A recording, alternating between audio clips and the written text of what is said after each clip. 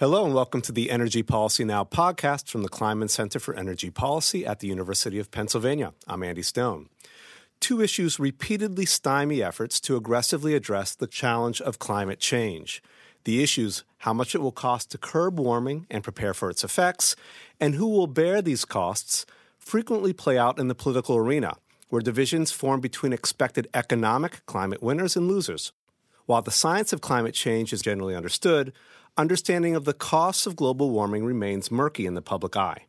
Today's guest is Per Krusell, an economist whose focus is on understanding the economic impact of global warming. Per is here to shed some light on the costs of climate change and offer insights into policies that might help manage these costs. Per, welcome to the podcast. Thank you very much. Per is professor of economics at Stockholm University and a member of the Nobel Prize for Economics Committee within the Royal Swedish Academy of Sciences. He is currently a visiting scholar at the Kleinman Center for Energy Policy, and he's currently working on a long-term project on the interaction between climate change and the economy. Per, this is a timely topic. What specifically are economists referring to when talking about the costs of global warming? Yeah, that's a good question. Actually, it's a harder question than you might imagine because climate change changes the preconditions for production.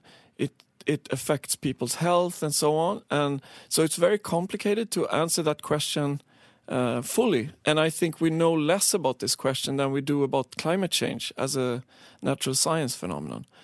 But economists have a number of ways to measure the costs, and for some regions it's actually a benefit because it's nicer with warmer weather. So I think there's just a long list of different things you can do as a researcher to narrow down these costs, and they vary depending on which region you're in. Interesting. So in some places they're costs, in some places they're benefits. Yes. How did you get involved in this?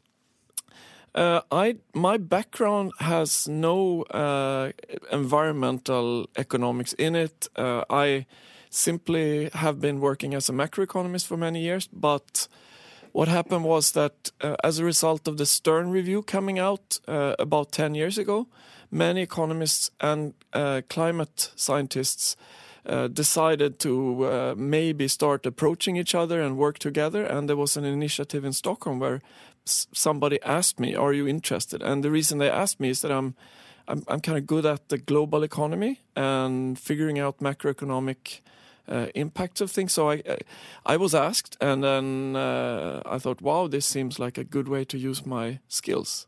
You mentioned the Stern Initiative. Was that an earlier research into economics? No, so the Stern Review is simply something that came about as a result of the Ministry of Finance in the UK. They decided to look into the issue of climate change from an economics perspective. And Nick Stern, or I believe Lord Nick Stern, is a well-known economist who was put in charge of this. And then he wrote this long report referred to as the Stern Review. And it came up with pretty big numbers, and big enough numbers that a lot of policymakers opened their eyes to the topic. So a lot of people were influenced by his review. The impacts of climate change in terms of the weather impacts, the environmental impacts are very complex, but the impact on economics and the costs of climate change are something that I think are in certain ways even more complex and not very well understood. How well are these understood by governments who have to deal with these issues? I would say not very well. I mean, what you can do, of course, is that you can read through the most recent literature, and the most recent literature has numbers that you can use as guidance for what to do in policy. But to really understand the issue, you would have to really get down to the nuts and bolts of how we researchers measure these things. But I think governments are aware of the costs and that they can be substantial in some regions, and so I think there's clearly an awareness. I think the challenge is maybe more on the implementation side, what to do. Are the numbers out there at this point? Yeah, no, I think the numbers are out there, and they're being discussed, and there's a lot of disagreement on numbers as well.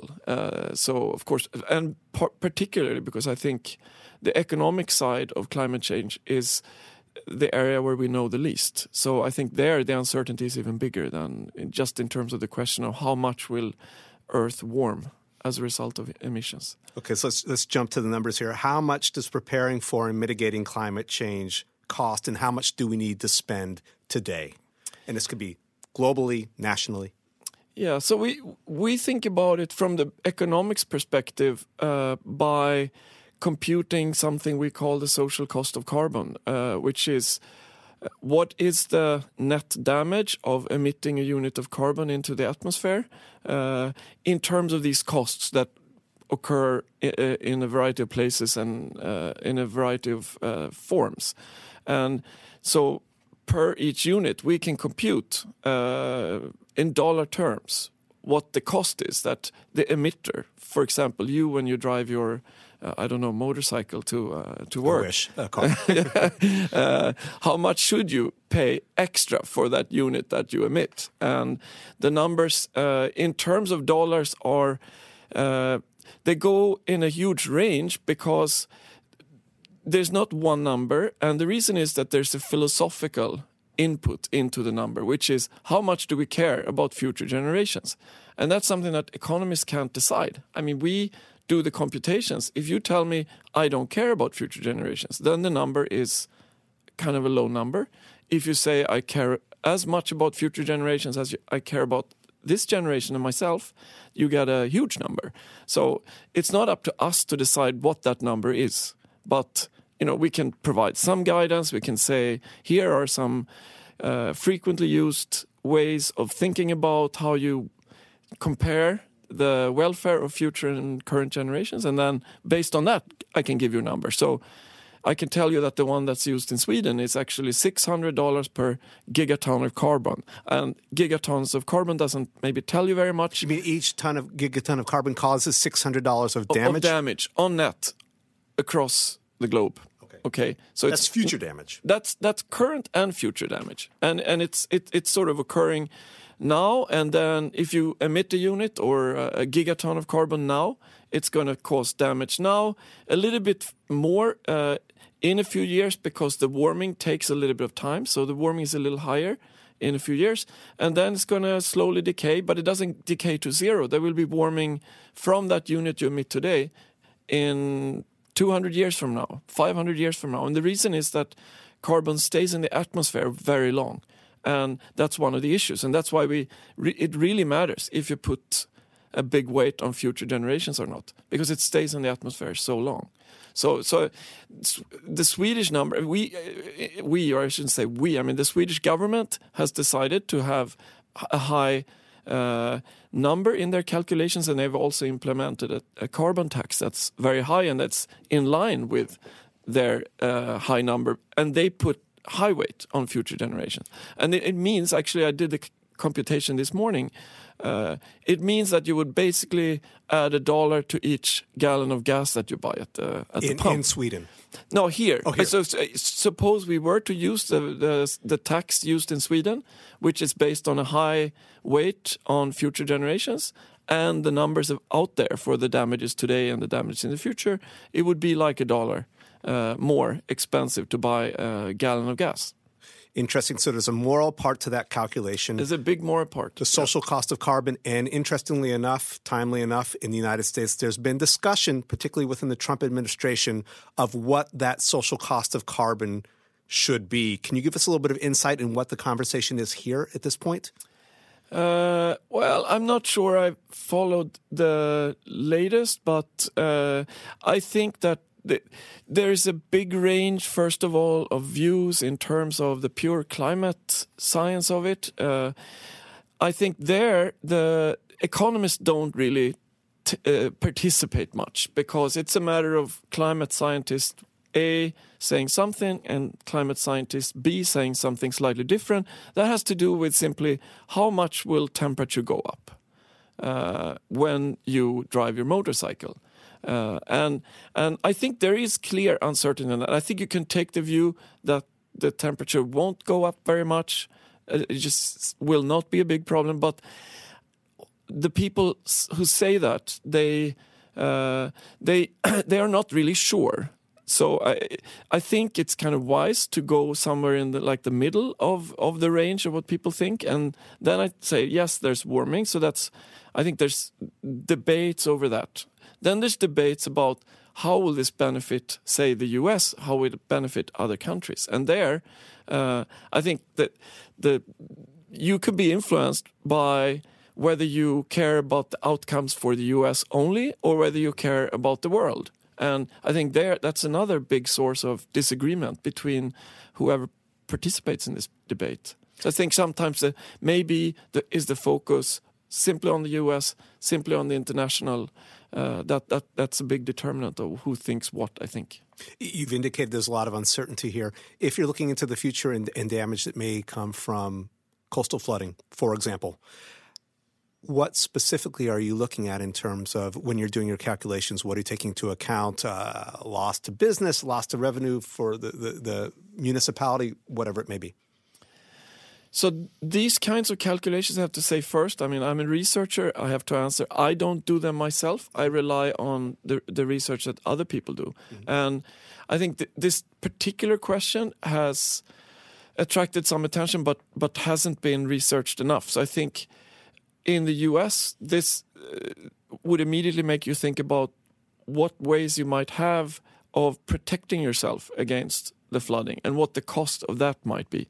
But if you're looking at Bangladesh, a country that's populated by a huge number of people, they are under the threat of sea level rise, and there I think that the policies that are contemplated don't involve building walls or protections. It's simply about how much is it going to cost when the flood comes and where people have to move to different areas. So I think depending on where this occurs, the way to do calculations about it is a bit different, depending on if it's a rich country that can take some sort of precaution to prevent damages. How much does that precaution cost? Or if it's poor countries that probably can't afford to do that, and they just have to we have to calculate what do we think is going to happen when the flood really comes. I mean, flood or when the sea level rise will make it more frequent to see floodings in highly populated areas. Again, is there a number, global GDP, what we would have to spend to address climate change?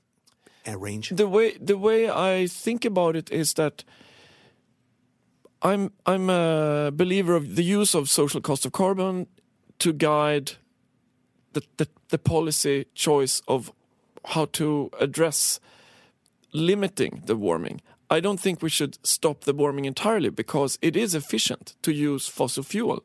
So I think adding a tax is a good idea in principle. And so that's, I think, the right way to address global warming.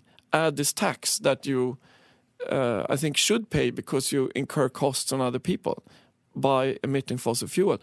Of course, when a flooding occurs, you have to deal with it. It occurs even today. So, we should take precautions against those regardless. And rich countries do a better job. They're richer, they can do it. So I think the way to think about climate change maybe is more mitigation. We should make sure that you pay the real price of emitting carbon. And then it's about this carbon price. You don't need to use a tax on carbon. There are alternatives, but that's kind of the primary way of thinking about it, at least, I think. You've written that certain investments in certain areas in mitigation actually bring better returns. For example, investing in a rich country versus getting mitigation efforts in an emerging country or an economically developing country. Can you tell us about that? Yeah, so I think again I'll use my country of birth, Sweden, as an example because Sweden really stands out in terms of having a very, very high tax on carbon, and most politicians stating clearly they care a lot about this issue. They want to do something. So in Sweden, you pay very high taxes for every unit of carbon that you emit, and there's currently seems to be an agreement among all the major parties that we should cut our say gasoline use to zero by 2030. I think that's a crazy policy because I think The Saudi oil, for example, is very cheap to produce. It's enormously beneficial for us in creating energy, and it's efficient to use it. So I think that the notion that everybody should go to zero, everybody should cut their own emission to zero is just not a reasonable rule of thumb. Instead, you should cut it where it's not very efficient.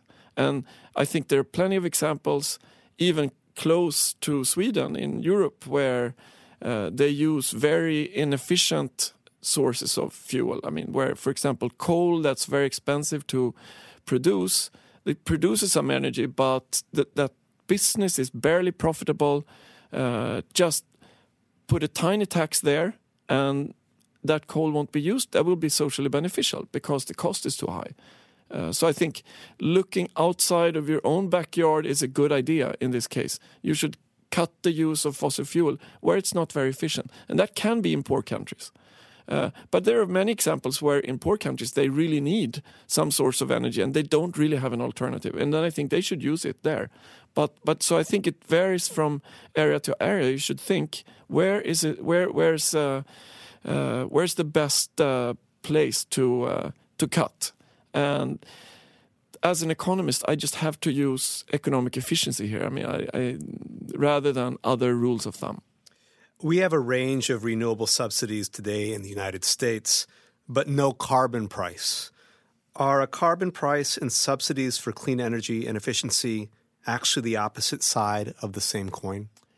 Well, you might think they are, but I would first of all say that if you use a carbon price, if you use a tax on carbon, then it's not clear you have to subsidize green technology, because green technology lives its own life. If it's efficient, it will be produced by firms. They will realize that there's a tax on coal, okay, that opens up for alternative energy sources, and maybe we don't even need to subsidize them. So if we tax carbon, I think you'll see automatically the emergence of green technology. That's number one. But if you don't use a tax on carbon, then I think you do need to subsidize green technologies.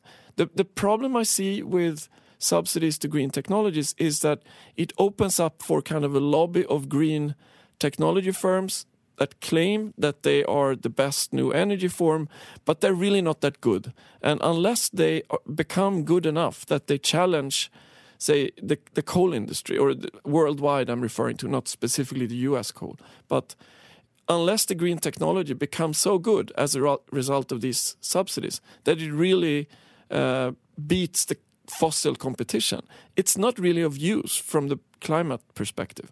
You see that what we need to do to limit warming is to limit fossil fuel emission. And if we don't manage the problem. So it has to be that these green technologies beat the bad fossil fuels, the ones that are not so efficient. Can countries go it alone on carbon pricing? If one country introduces a carbon price, can it still be globally competitive with other countries that don't?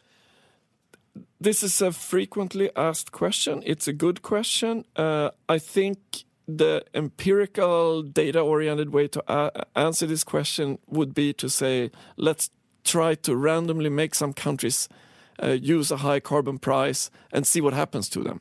Okay, we don't have this experiment, so I can't tell you, yes, we know. But we do have Sweden, again, as a little bit of an experiment, because for whatever reason, Swedish governments decided to do this.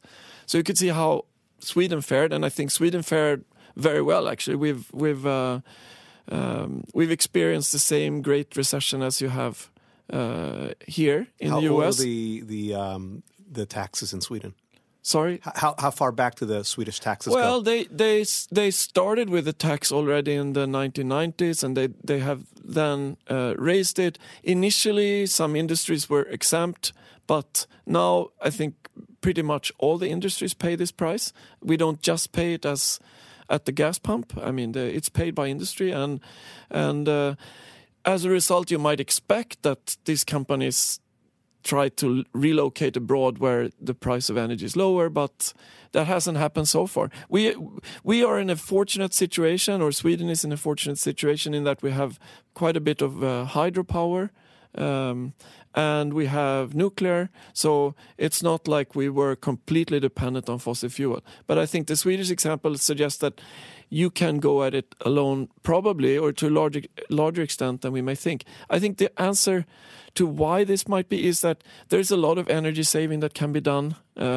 low-hanging fruit. It doesn't cost much. It doesn't cost that much. And then there's green technology. So of course, Sweden has adopted various forms of green technology, some of which are very efficient, some of which, we're still trying out. So I think the answer is probably yes, but I would want to see more countries try it before I'm absolutely sure. But my belief is that yes, it would be possible to actually go at it alone. But it would be better if all countries or more countries did it at the same time.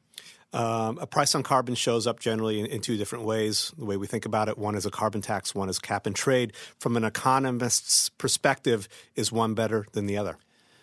The economists would say, actually, the economists would typically say, well, let's assume this and let's derive a theorem that says they are equivalent. So they are in some ways equivalent. Namely, if you set the cap on this trading of emission rights, set it in such a way that the price in the market of an emission right, so a firm would need to buy an emission right to emit a unit.